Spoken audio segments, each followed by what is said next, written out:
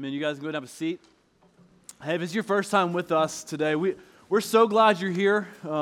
Next week we have the opportunity and privilege to be able to celebrate our second birthday, which is really exciting for us.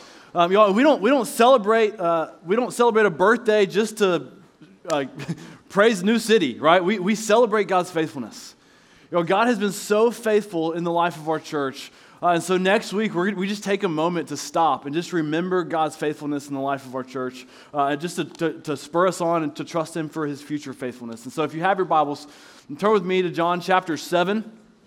And as you're turning there, I want to draw your attention to something that I'm guessing you've experienced. Y'all, life can just seem chaotic, like utter chaos at times, right? I know it's not always this way because, yes, there are slow seasons, there's restful seasons, and we're thankful for those. We absolutely need them. But when we get back into the routine of life and the vacation is over, things can seem overwhelming and maybe a bit crazy.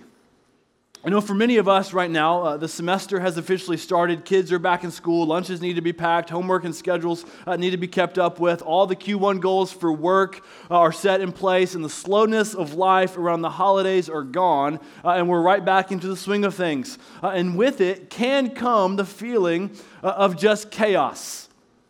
Maybe this past week, you've been overwhelmed with just general life challenges. Or maybe you're not so overwhelmed with general life, but maybe you're confused and overwhelmed with your spiritual life. And maybe you have a ton of questions wondering, why does God do this way? Or why is Jesus, or who is Jesus really? Maybe intellectually you know a few things about Jesus, but you're still full of questions. I'm sure this is true for both Christians and also people who have not yet put their trust in Jesus.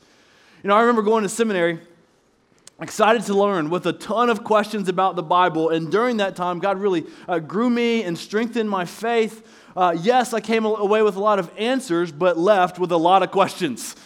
But as we get into the second half of John 7, we'll start to see that this is the chapter full of both questions and chaos.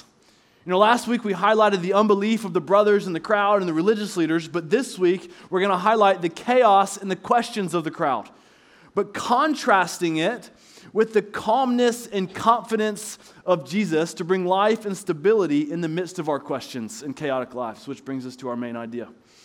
Jesus gives life in our questions and chaos. Jesus gives life, is our source of life in our questions and chaos. Y'all have no doubt about it.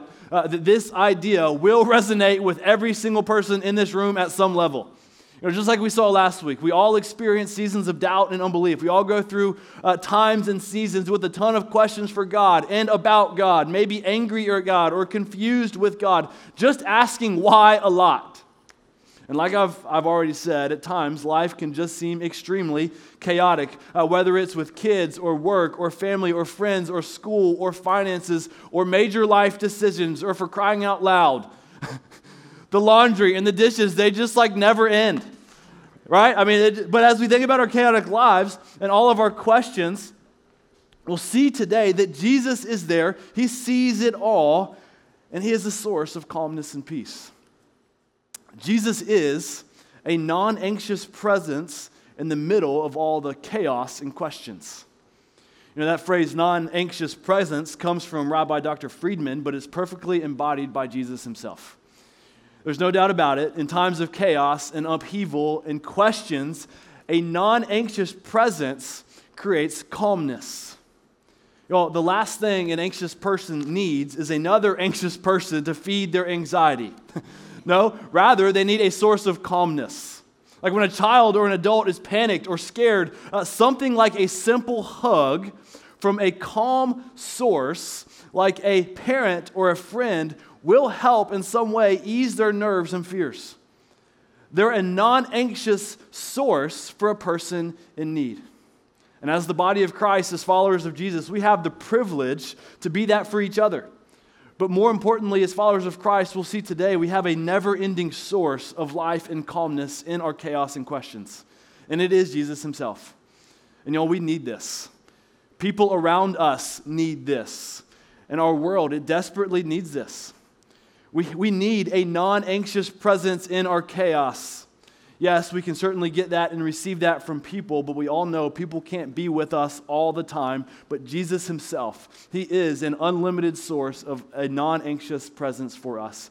And so that said, for our time today, we're going to contrast, number one, the questions and chaos of the crowd with number two, Jesus as the source of life. But before we get into the second half of John 7, I want to set up the scene for our passage because John 6 and 7 are better understood altogether as one big picture. Both chapters, chapter 6 and chapter 7 together. Last week I mentioned the story of Exodus and that it was kind of on their hearts and minds going into the Feast of Booths in Jerusalem, which is where everybody basically got tents in the celebration. They camped out all throughout Jerusalem under the stars, and they remembered and celebrated God's faithfulness to Israel in the wilderness during the Exodus. And if you look back at John chapter 6, we saw Jesus feed 5,000 people, showing himself as the bread of life, drawing from the time in the wilderness when God provided bread from heaven. He provided manna. We see that in Exodus. But not only that, when Jesus walks on water in John 6, comes in and says, "It is I, do not be afraid," which we saw is better translated as "I am, do not be afraid," which also comes from the story of the Exodus when God speaks to Moses as the I am in Exodus chapter 3.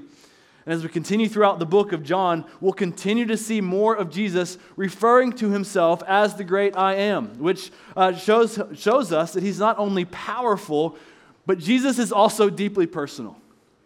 That he not only can perform miracles and healings, but he also deeply cares for us and that he is with us.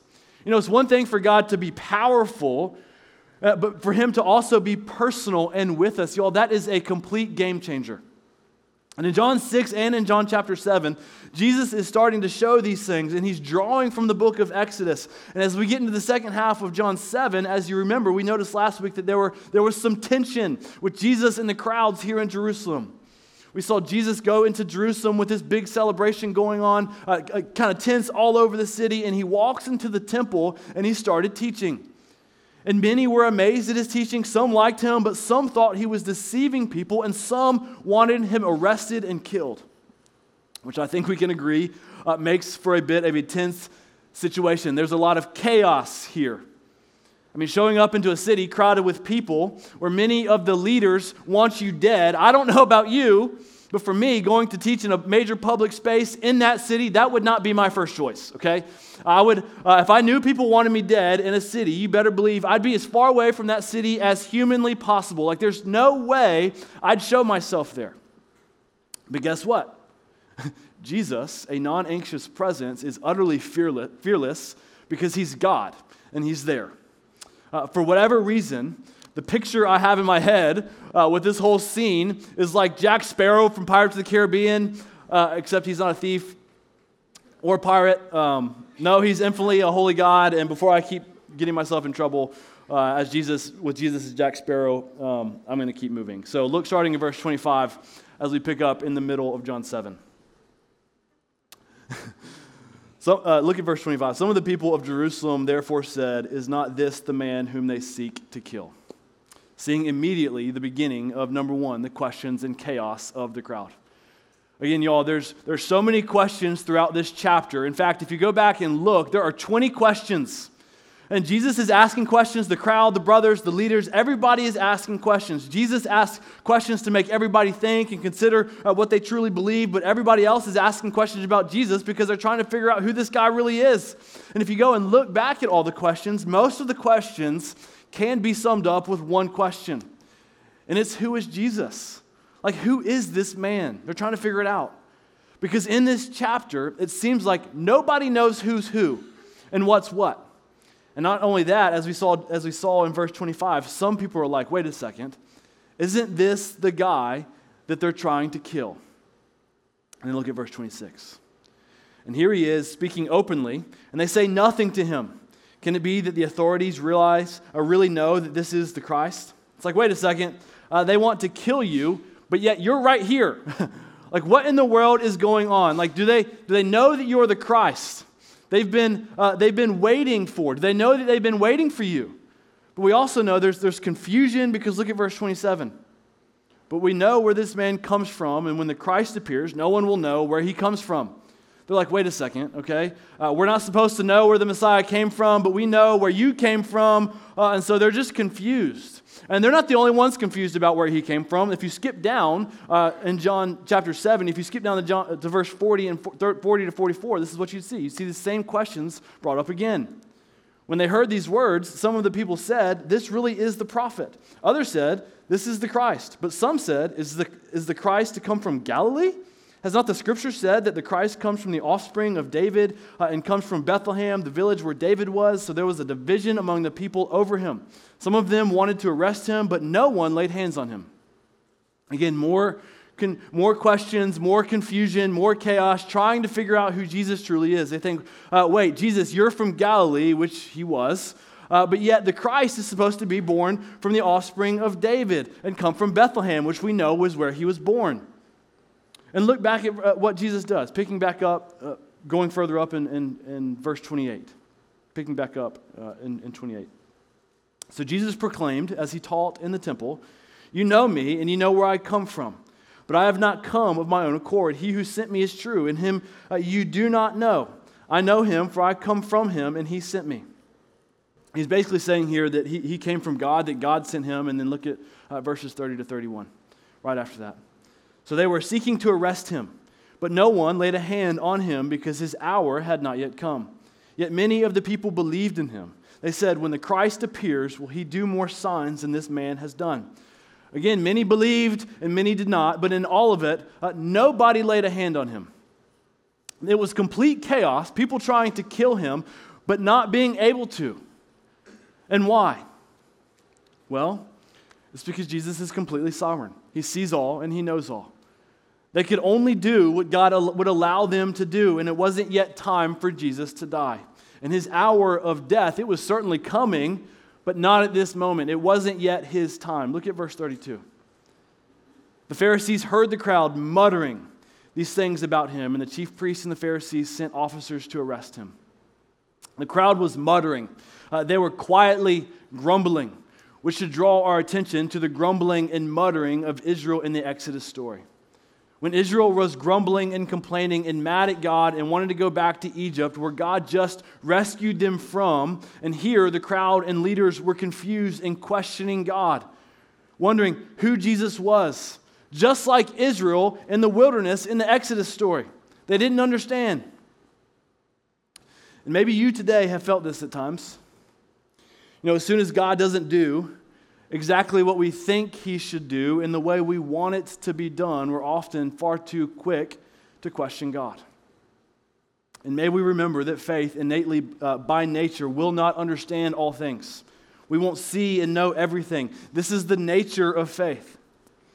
And that's what's happening here in John 7. They're questioning Jesus. Some are trying to figure out who he is in an exploratory way. We see that some believe, but then also some are questioning his goodness and legitimacy, and they're ready to kill him and to write him off. And maybe that's where you are today, in a place ready to write off Jesus. And let me say to that, I know life can be really hard at times. We don't always understand it all. We don't always see the full picture. But I do know one thing to be true. Jesus sees it. Jesus knows it. And he is incredibly powerful, and he is also deeply personal, and he sees you and he loves you, and he is holding on to you. If you have placed your faith, he is holding on to you. Jesus wants to be your non-anxious presence in the middle of your chaos and questions. So let's go ahead and keep reading in verse 33 to 36 and continue with all of these questions in John 7. Jesus then said, I will be with you a little longer, and then I am going to him who sent me. You will seek me, and you will not find me. Where I am, you cannot come. The Jews said to one another, where does this man intend to go that we will not find him? Does he intend to go to the dispersion among the Greeks and teach the Greeks? What does he mean by saying, you will seek me, and you will not find me? And where I am, you cannot come. For whatever reason, the first thought that came to my mind when I read this is that it seems like Jesus is trying to play a game of hide and seek. But that's not what he's doing. He's referring to where he will go later after his crucifixion. Again, so of course, they're confused. And they'll skip down to verses 45 to 52 and end the chapter to end our long list of questions and chaos. It's the last long section we've got to read. Okay, the officers then came to the chief priests and Pharisees, who said to them, "Why did you not bring him?" The officers answered, "No one ever spoke like this man." The Pharisees answered them, "Have you also been deceived? Have any of the authorities or the Pharisees believed in him? But this crowd that does not know the law is accursed." Nicodemus, who had gone to him before and who was one of them, said to them, Does our law judge a man without first giving him a hearing and learning what he does?" They replied, "Are you from Galilee too? Search and see that no prophet arises from Galilee." Y'all, it's utter chaos. The officers are confused. They can't figure out why Jesus is so hard to catch. The people are divided. They're in a big uproar, and everybody is questioning everything. And what I find so interesting about all of this is that this is the scene that surrounds one of Jesus' greatest teaching moments. The setting for one of Jesus' foundational teachings that we use often, it was surrounded by chaos and confusion. And this should be no surprise to us, because as a general life principle, some of the best teaching moments and opportunities for growth come in the classroom of hardship, chaos, and confusion.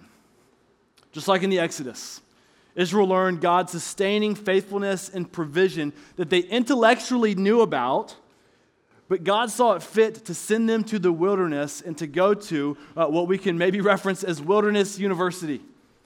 To not just know it intellectually, but to also know it experientially. And you know what? We know that they grumbled and they complained throughout the entire wilderness experience, but yet here at the Feast of Booths, we see them now celebrating it. Seeing that God's incredible provision and faithfulness was put on display against the backdrop of a hard wilderness experience. And y'all, whether we like it or not, this is often the way God works. Our greatest seasons of growth and deeper understanding of God are best known in some of our hardest days. I know this is true of my own life. We all go through seasons of questions and confusion. When things seem often chaotic, like you're caught up in a whirlwind, wondering if God is doing anything because you can't see it, or you don't understand it, or you just don't like it. But then looking back on it, after it, you can sometimes see what God was doing. I remember as a high school kid, in the 10th grade, completely broken, literally on the floor, crying, because all of my best friends at the time, none of them were walking with the Lord. And I wanted to walk with the Lord, but it was really hard. I felt alone, like, God, what are you doing? Why does my life seem to be falling apart? Completely questioning God and His goodness, because I loved all of my friends, and I knew I needed friends, because it was without a doubt one of the hardest, darkest seasons of my life, and I felt totally alone in it. But yet, in God's kindness, over the next 2 years, God slowly put people in my life to walk with Jesus together. And to this day, some of my best friends are from those high school years where God completely changed my life after a significant life wilderness. There are so many questions we've seen throughout this entire chapter, but at the very core, as I've mentioned, most of these questions derive from the question, who truly is Jesus? Like, can He be trusted? Or is He a deceiver like we saw? Or is He truly who He says He is? Is He Jesus, the Son of God, who came to take away the sin of the world? And I know that there are many in our lives, and maybe some with us today, that might be asking these questions. Maybe you know a few things about Jesus, but you're just filled with questions. Some, I'm sure, are really good questions. We all have them, and there are probably good answers to many of them. And it's really good for us to wrestle with these questions.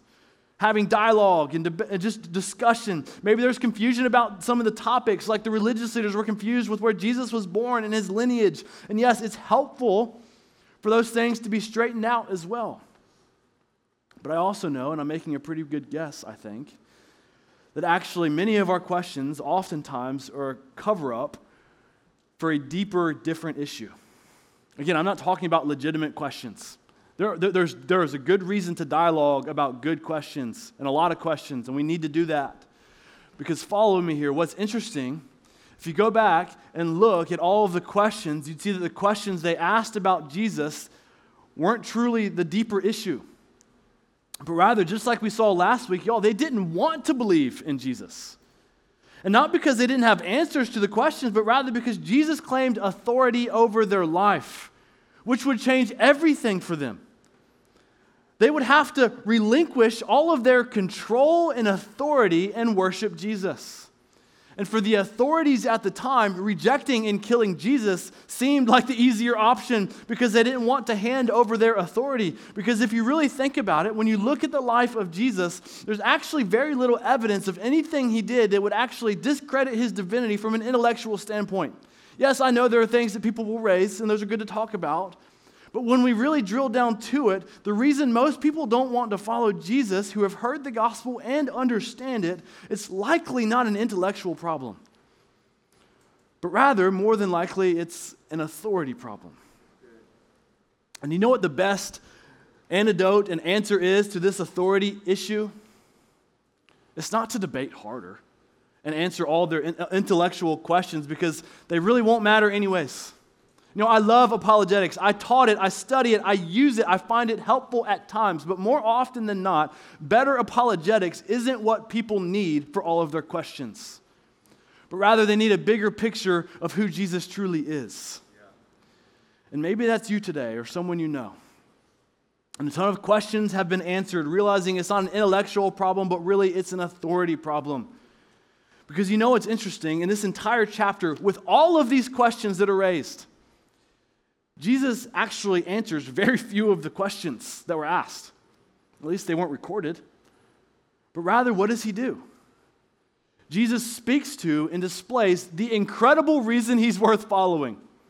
He doesn't debate them for who he is and answer all of their questions. No, he wows them with who he is. He shows them why he's worth following and why he's worth submitting all of their authority over to. There comes a point when we don't need more answers to our questions. No, we need to have our eyes open to the power and to the intimate care that Jesus has for our life, which is what Jesus does so powerfully in this chapter. Leading us to our second point, number 2, Jesus as the source of life. Because in the middle of this entire chapter of questions and chaos, with people questioning Jesus and wanting to kill him, Jesus does something very profound and bold, showing us a non-anxious presence in an extremely chaotic situation. Again, remember this scene. They're at the Feast of Booths, remembering and celebrating God's provision and faithfulness in the wilderness. Everyone was dressed to impress. Some were wanting to capture and kill Jesus. And on the final day, the last day, the biggest day, a day when everybody was around, it was the climax of the festival where the priest would come in and draw water from a pool and carry it in a pitcher to the altar when everybody was watching and waiting for him to pour the water out as a time to remember God's provision of water in the desert during the Exodus. Everybody was there, remembering the thirst of Israel in the wilderness, in the desert. We've all been there, y'all. Thirsty, searching for water, looking for it, desperate for it. And when it comes and we get it, y'all, it's like a cold, incredibly satisfying treat. I don't know what it is, but tap water just has never tasted so good when you're really thirsty. That's the satisfaction Israel experienced in the desert when God provided water for them. And here they are, celebrating God's provision, all with the quenching satisfaction of water on their mind, and at a perfectly timed moment, knowing exactly what he's doing. As we read in verse 37, this is what it says. On the last day of the feast, the great day, Jesus stood up and cried out, "If anyone thirsts, let him come to me and drink." Again, may we not forget at this moment, Jesus has a death wish out for him.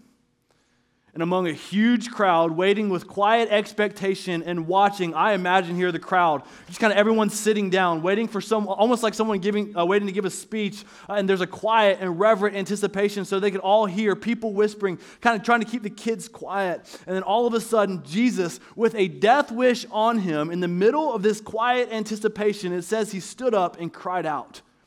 He yelled at the climax of the celebration and says, "If anyone thirsts, let him come to me and drink." Y'all, what a bold thing to do. But I don't want to miss this opportunity to say that this is what Jesus is saying to each of us today. In the middle of all of our questions and chaos, he calls us to come to him and drink. New City, don't miss this. Jesus says to me, right now, come to him and drink and be satisfied. Because he will satisfy your thirsty soul. And then he said after that in verse 38, whoever believes in me, as the scripture has said, out of his heart will flow rivers of living water. In John 6, he told them to feast on him, and they didn't like it. Now he's telling them to drink from him. Jesus, in this moment, he's fearless because he knows all and sees all and is obeying God the Father who sent him. But yet in his fearlessness, he sees a crowd of people that he knows are thirsty. Not a physical thirst like in the wilderness, but there's a spiritual thirst. They have a longing, there's a panting and a desire to have their souls quenched. He looks out and he sees a spiritually thirsty crowd.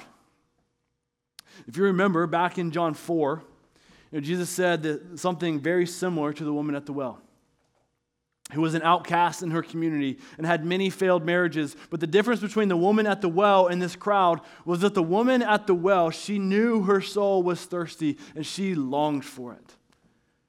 But Jesus knows that this crowd, many of them, are dying of thirst and they don't even know it. Jesus in this moment is using he's using Old Testament prophetic language that this crowd would know all too well. Isaiah 55:1, against the backdrop of a long book of hardship and calamity and difficulty with much questioning and chaos, Isaiah says, "Come, everyone who thirsts, come to the waters." In the book of Jeremiah 2:13 says, "My people have committed two evils. They have forsaken me, the fountain of living waters, and hewed out cisterns for themselves, broken cisterns that can hold no water." Jesus is crying out to them that he is the fountain of living water, that he is the source they need that will satisfy them. The crowds know this language, they get it, but yet Jesus knows that many will reject them and turn to broken cisterns. That many of them will turn to different sources that won't satisfy them. The Pharisees and the religious leaders were going to the source of knowledge and power and control to find satisfaction, seeking to control their life, controlling their circumstances, doing whatever they can to maintain their authority. All the while, the fountain of living water that they were told about, they knew about, and studied was right in front of them. But because of their inability to let go and submit, they missed this incredible gift that was right in front of their face. Y'all, they didn't want to drink from Jesus, the living water. They wanted to straight up kill him. The very source that would satisfy them forever, they were trying to completely destroy that source. Jesus knows that this crowd was thirsty and that he is what they need, knowing that he is God in the flesh, and then they need to come to him and drink. And when they come to him and drink, it says, as we've read, out of their heart will flow rivers of living water. New City Church, drinking from the river of Jesus is a deep and never-ending river that will always satisfy us. It's not just one small trickle, not just like a small stream. No, it says rivers, like multiple rivers of living water will come out, an overflowing abundance of rivers. We don't have like a small parched stream. No, we have a source of rushing rivers to parch our thirsty souls. And I love this next verse, verse 39, because the author takes this theoretical idea that can seem hard to grasp, and Jesus makes this teaching very clear for us. Look what he says in verse 39. Now this he said about the Spirit, whom those who believed in him were to receive. For as yet the Spirit had not been given because Jesus was not yet glorified. So at this dramatic moment, the crowd did not fully understand what Jesus was doing. I mean, how are they to drink water from Jesus, a man? We know some believed it, but didn't fully understand it, and it wasn't until later, after Jesus died on the cross and rose from the dead, when all of this fully made sense. Because at this moment, Jesus was on earth, they could see him, and he could stand beside them, but Jesus wasn't yet inside of them. He had not yet entered their hearts like the Spirit does. And when Jesus died and rose from the dead, all those who believe in Jesus received the Holy Spirit. We receive the Holy Spirit into our hearts. And it's the Holy Spirit that is our never-ending source. The Holy Spirit is what brings peace in chaos. The Holy Spirit is what brings joy in our trial. The Holy Spirit is what brings patience and kindness in our difficulty. The Holy Spirit inside of us is a source of never-ending full life. It's a source of power and comfort. And may we not forget that the fire of the Holy Spirit is sparked, ignited, and lit by the power of God's Word. The Word of God is the fuel for the Spirit to work. The Holy Spirit is what enters into our hearts and secures us and holds us and changes us and works through us and in us, but it's never void of the truth of God's Word. Again, if we have trusted in Jesus, there is a never-ending source of life that we have never-ending access to. You know what's fascinating about John 7? Much of life, I think if we're honest, at times can look like much of this chapter. This chapter is filled with doubt and unbelief, filled with questions about God, full of just utter chaos. But yet in John 7, right in the middle of all of it, we see a calm, non-anxious presence in Jesus. We see a source of life and calmness in all the questions and chaos.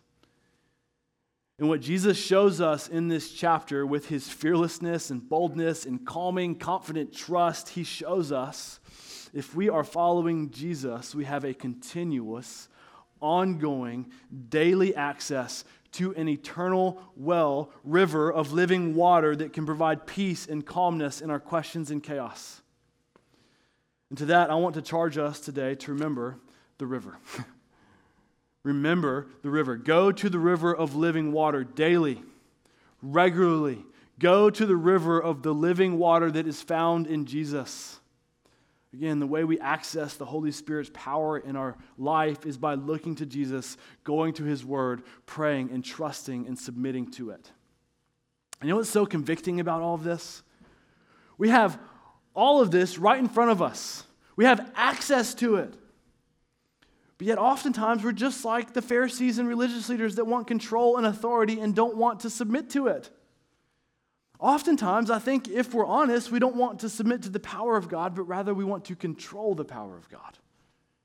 Because the hard thing about the river of living water, the hard thing about accessing the Spirit of God in our life that brings life and quenches our thirst is that it comes through trust and submission to God and his word and the Spirit's direction in our life. It doesn't come through greater knowledge. It doesn't come through controlling everything and maintaining authority over life. No, the eternal source of living water that brings full life, that brings joy and love and peace and patience, it comes through submitting to Jesus and his word and submitting to the Spirit of God in our life. Yes, absolutely, we have to know the truths of God. But we must also submit to them and obey them. Obedience to God doesn't come through white-knuckling, grit your teeth, doing more, trying harder. No, it comes through submission. It comes through just giving up control and yielding to Jesus, even when we don't fully understand it.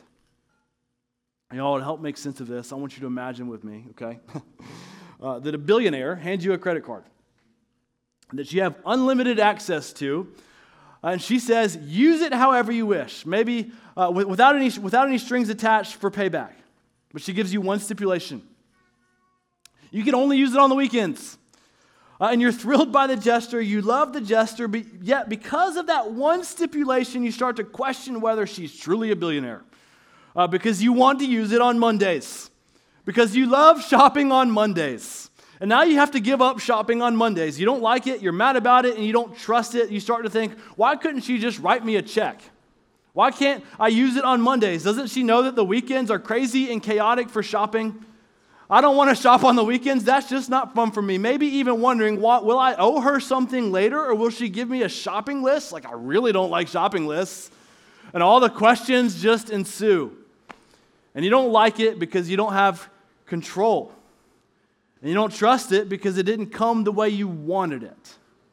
And so you don't use it. And you just take it and go and place it on the dresser and keep shopping on Mondays with your own card that you can control. Now I get a hunch. Now if that were the case, you'd have a few people maybe calling you a fool. And I get it. It is a silly illustration. But yet the reality is that's how we are with the Spirit of God. We have access to full life in the Spirit, but yet we often struggle with how we access it because it requires submission, and we just set it on the shelf and go to a different source. Y'all, following Jesus and His Spirit, it often requires us to say, I don't get it. I don't understand it. Everything seems crazy and chaotic, but yet in all of that, we have to say, I trust you. Jesus, have your way with me. And you know what? That's really hard. That's hard. New City Church, we have access to the non-anxious presence of Jesus through His Spirit found in His Word. But let's ask ourselves, are we going to Jesus, the river of life, to satisfy us? Or are we going to a different source? Are we going to a broken cistern like we saw the prophet Jeremiah point out? While there's so many sources that we can go to instead of Jesus, are we going to the source of financial stability or job or education success or relational status or ease of life or food or substance abuse or sex or body image or entertainment or fill in the blank? Well, there's so many different sources and broken cisterns we go to when our souls are thirsty. We saw today that religious leaders, they went to power and control. And maybe that's one source you go to often. And you know what? And eventually led them to crucify and kill their source of life. Again, we have access to a never-ending source of life. We have access to a source of continual calm and peace. And in the midst of our chaos and questions, we need to ask, what will we go to? Will we drink from the river? Listen, if you're full of questions, if you're skeptical of Jesus, I want to invite you to drink from Him today, to trust Him, to see how He can refresh your soul. But listen, it will require a level of trust, trusting that Jesus died on the cross and that He rose from the dead. And by putting your faith in Him, you can have access to the Spirit of God, but we have to be submitted to Jesus. It requires submission to be refreshed. If you have not yet tasted it, come to Him today and taste it. Drink from the river of Jesus. And that said, I want to end with this. I actually want to go ahead and invite the band back up. And you guys can stand up as well with me. Guys, I've been thinking about how I'm going to end this sermon all week long. This is completely different. So if this is your first time, I've never done this before. I've written so many different things, so many different conclusions to this sermon. But one of the things, God just kind of gave me a word, like 2 words. And so I'm like trusting in the Spirit right now in a lot of ways. But I do have no doubt about it that God wants to do something through you, each of you. God wants to use each of your lives individually, personally, and He wants to do something through you. God is moving in powerful ways among us, and He will move in powerful ways among us. But I also know that He first needs to do something in you. He needs to do something in you before He can do something through you. That's almost always the way it works. And, many right now, I just know that statistically speaking, you're in some sort of wilderness experience. Like, there's some sort of wilderness going on around you. You're not really sure what's going on. We have to access the Spirit of God, and we're called to come to the river.